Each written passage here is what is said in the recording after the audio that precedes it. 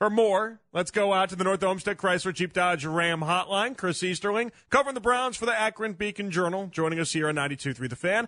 Chris, thanks for giving us a few minutes. How you been? Yeah, you there? Oh, hey, what's up, man? Sorry. Not too bad.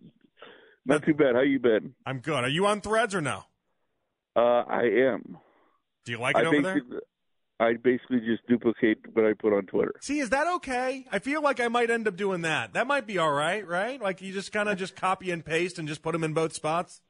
Yeah, I mean, why not? I mean, why do double the work? Just, plagiarize yourself. That's what it is. That's the hard part is I feel like I'm copying myself, and that in turn would feel a little bit wrong for some reason. But I have seen that you are out and you're doing some training camp previews. Before I get to some other thoughts on the Browns, you tackled the wide receiver issue. What do you think about this wide receiver group? Mike Clay had us at 21st. I don't think that's anywhere close to accurate, Chris, but I'm not sure where they fall in line. What do you make of the Browns receivers this year? I'm trying, in terms of potential, I think there's a lot of it there. I'm just thinking, in the AFC North alone, where obviously Cincinnati's won. Yeah. I mean, I think that's obvious. It's like, okay, but I would still think, is Pittsburgh too in that scenario? See, I keep going back and forth because, yeah, you have Pickens and you have Deontay Johnson, and yeah, I mean, you guys in Pittsburgh that are great, but if Cooper is Cooper, and if Elijah Moore is what the Browns think he can be, and Marquise Goodwin provides you that that deep threat that they think he can provide, and and Donovan takes another step forward like he did, I thought, the second half of last season. That's a pretty solid and deep receiving core that, you got guys who can do a little bit of everything. You've got that number one with Amari. You've got that kind of jack of all trades with Elijah. I mean, you've got everything you kind of need there. I think potentially it could be the second best receiving core in the AFC North, but again, potential and $4 and so can get you something at Dunkin' Donuts. I mean, so I got to see it to fully believe in it. But 25th, that seems 21st. 21st. That seems a touch low. Like who did he?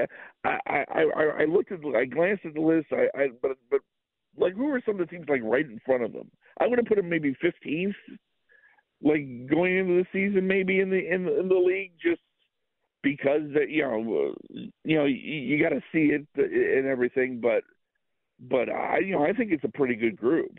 I mean, it's a good enough group that's the place where I really think there's going to be some interesting decisions that are going to have to be made come August 29th as to who actually sticks, and because I think there's 5 locks. I think the 4 we mentioned and said Tillman are locks to make the team. You're obviously going to carry a 6, but is it Grant or on Darden because of what they provide you in the return game? Obviously, I can't imagine they'd cut David Bell after just 1 year. But that'd be impossible. Yeah. But at the same time, it's sort of a rob Peter to pay Paul thing because you look across this roster and it's like, okay, so if you keep David Bell, who aren't you keeping maybe at another spot where, there's some tough decisions to be made. So I'm going to be fascinated to see how that kind of shakes out by the time we get to, a month and a half from now. Yeah, Chris, does it feel like they just gave Deshaun Watson a bunch of different options and said, hey, at some point you'll figure out which one is your Baker Mayfield to Rashard Hollywood Higgins, right? Where you're at the end of it, which one you got just a great actual connection with? Right. It's like, you sort of you throw enough against the wall, you see what sticks, but at the same time, you give them enough talented pieces. If he's the Deshaun Watson they expect him to be, and they need him to be for this to be what I think Browns fans want it to be, which is not just a playoff contender but a playoff team, then he's going to make a connection. I really thought you started to see a connection develop between him and Donovan last year. Mm-hmm. You know, think back to the Washington game, and it was like a 2-play sequence there in the second half, where they're down near the goal line. See if you remember this sequence. Mm-hmm. He throws the pass to Donovan. They were in the red zone at least, maybe not right near the goal line, but he throws the pass to Donovan, and Donovan drops it. Yeah. And goes right back to him, and they get the touchdown that kind of breaks the game open. You know, and that shows the kind of trust I think that a quarter you want to see that I don't think we saw a lot of between Deshaun and even like a guy like Amari last year. Obviously, because Amari was going through his injuries by the time Deshaun came back off suspension. So, I think there's a real potential. You see Amari working out with Deshaun and on some videos out on social media. So, I think there's a couple of guys there that we're going to see. You know, we're going to see Deshaun kind of rely on and guys who could have really big years in that room. Yeah, the play you're talking about, it was the 13-yard pass. I remember it very well. It was just a caught him right in the middle, basically, is all it was. But basically a crossing pattern, yeah. Like if I can remember correctly. I mean, but it was like that's a quarterback who, you know, that was his 5th start with the Browns. So that in 5 starts, getting that confidence with a guy in Donovan who. I think that showed Donovan also that, hey, you know, we're starting to see the Donovan Peoples-Jones that so many people have talked about for so long. I mean, dating back to, you know, Urban talking about him, you know, as a recruit and while he was at Michigan. So, you know, yeah, I think I think I said it before, or maybe on your show. I really think he's a kid that's sitting on a big year, and I think that's something we saw late. Mm-hmm. Is something you can, if it does happen, it's something you can go back to and point to and say that's where it sort of started. Yeah, and Chris, what's fascinating is that so many people they've just fawned over the Elijah Moore connection that we saw, you know, a month ago. But Donovan Peoples-Jones, as you mentioned, like he had his unquestionably the best game he had all year was that 8 catches, 114-yard game. And he looked his best with Deshaun Watson. Yeah, and, you know, the thing about it, and this is no knock against anybody else in this receiving room because I think Amari can make, you know, contested catches. I think, Elijah, you know, thinking back to some of the plays he made while he was at Ole Miss, you know, can make – but that's what Donovan thrives in is those big-time catches you just have to make to keep drives alive and move the chains. And Donovan just loves making those type of catches. And I think that's something that really, you know, that's going to give, you know, Deshaun that confidence that I know I can go to this guy because I know even if he's in coverage, even if it's a really tight window, I'm going to be able to get it. He may not catch them all, but he's going to catch a large percentage of those. Chris, is the fact that Dalvin Cook, that he hasn't been signed, he wanted top-tier running back money from the Dolphins. Dolphins gave him an offer. It was not top-tier running back money. The fact that he hasn't been signed, does that give you hope that maybe down the road Nick Chubb might be able to take a hometown discount because the value for running backs and the money just isn't there the way that it once was? It's certainly interesting, but you would hope. I was reading something on the running back, you know, contract stuff. I can't think. I think it might have been on the Ringer or something. Either the Ringer or the Athletic or something. Not to plug another outlet or nothing, but you're fine. But it was talking about the contract Chubb's currently on, and says that's sort of the model. If you're one of these top tier running backs, that's kind of the model contract you should be looking for. You get a decent you get decent money, but it's also on short enough term and it's a team friendly enough that, you know, it works out for all parties. Now, obviously, Nick's obviously the most team first guy. One of the most team first guys I've ever met, at least in everything he says and his actions and everything. Mm-hmm. My question is, let's say he goes out and has a huge year. Let's say he finally gets that rushing title. He's come close to the last couple of years. The question is there what do the Browns do, because the guaranteed money is off the books pretty much for him after this year. So mm-hmm. is that where, I mean, you've got so many big deals and the Watson money and everything.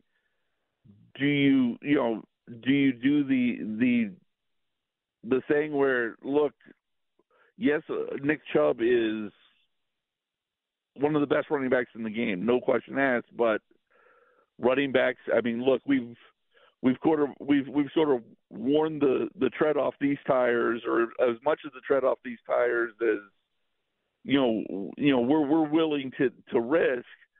Let's say thanks, we really appreciate it, and try to find somebody else. Or do you go, look, he's never had average more than like 18 carries a game in any season in Cleveland. There's a couple of years where he had injuries, so there's not quite as much tread off the tires, mm-hmm. if you will. I mean, even at Georgia, he was always part of backfields that were multi-pronged. With, Sony Michel, Todd Gurley. Yeah, I mean, he always played with. He was never really. I mean, he was, but he wasn't necessarily always the bell cow. So, do you say, look, we can get a couple more years out of him? That's, to me, that's one of the more fascinating decisions that we're going to be talking about whenever this season does come to an end, and decisions have to be made about contracts, and how you kind of massage the cap and deal with some of the financial issues that are going to eventually hit this team. Is Nick Chubb, especially because of the position. He's an obvious superstar, mm-hmm. but he's an obvious superstar at a position that is clearly not one that you necessarily need an elite back there, especially. And this is another variable, and I don't mean to get long-winded on this answer, but let's say Deshaun breaks out this year, and we see the Deshaun close to what the Browns hoped for when they traded for him, the mm-hmm. 19-20 version of him. Yeah.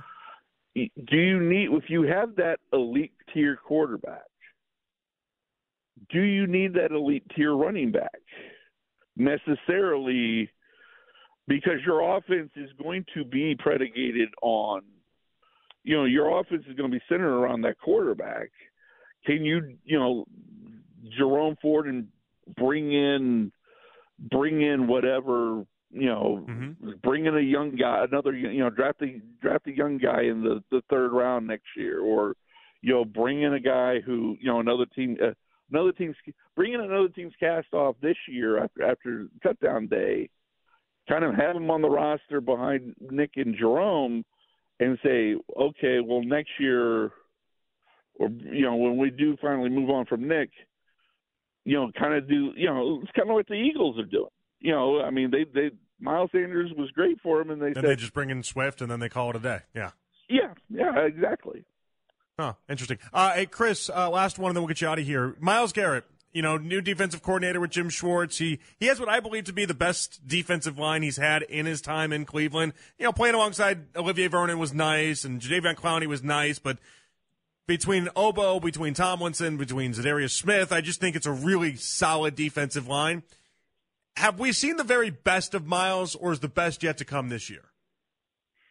I think this is a year we should expect to see the best of Myles Garrett, or start to really see the best. I don't think we've seen the best of Myles Garrett yet, because it always seems like even when Myles has the last 2 years, obviously statistically, I mean, he set franchise records with sacks, but last year he had, again, a terrible defensive tackle situation next to him, and Jadeveon in and out of the lineup. He battled the injury.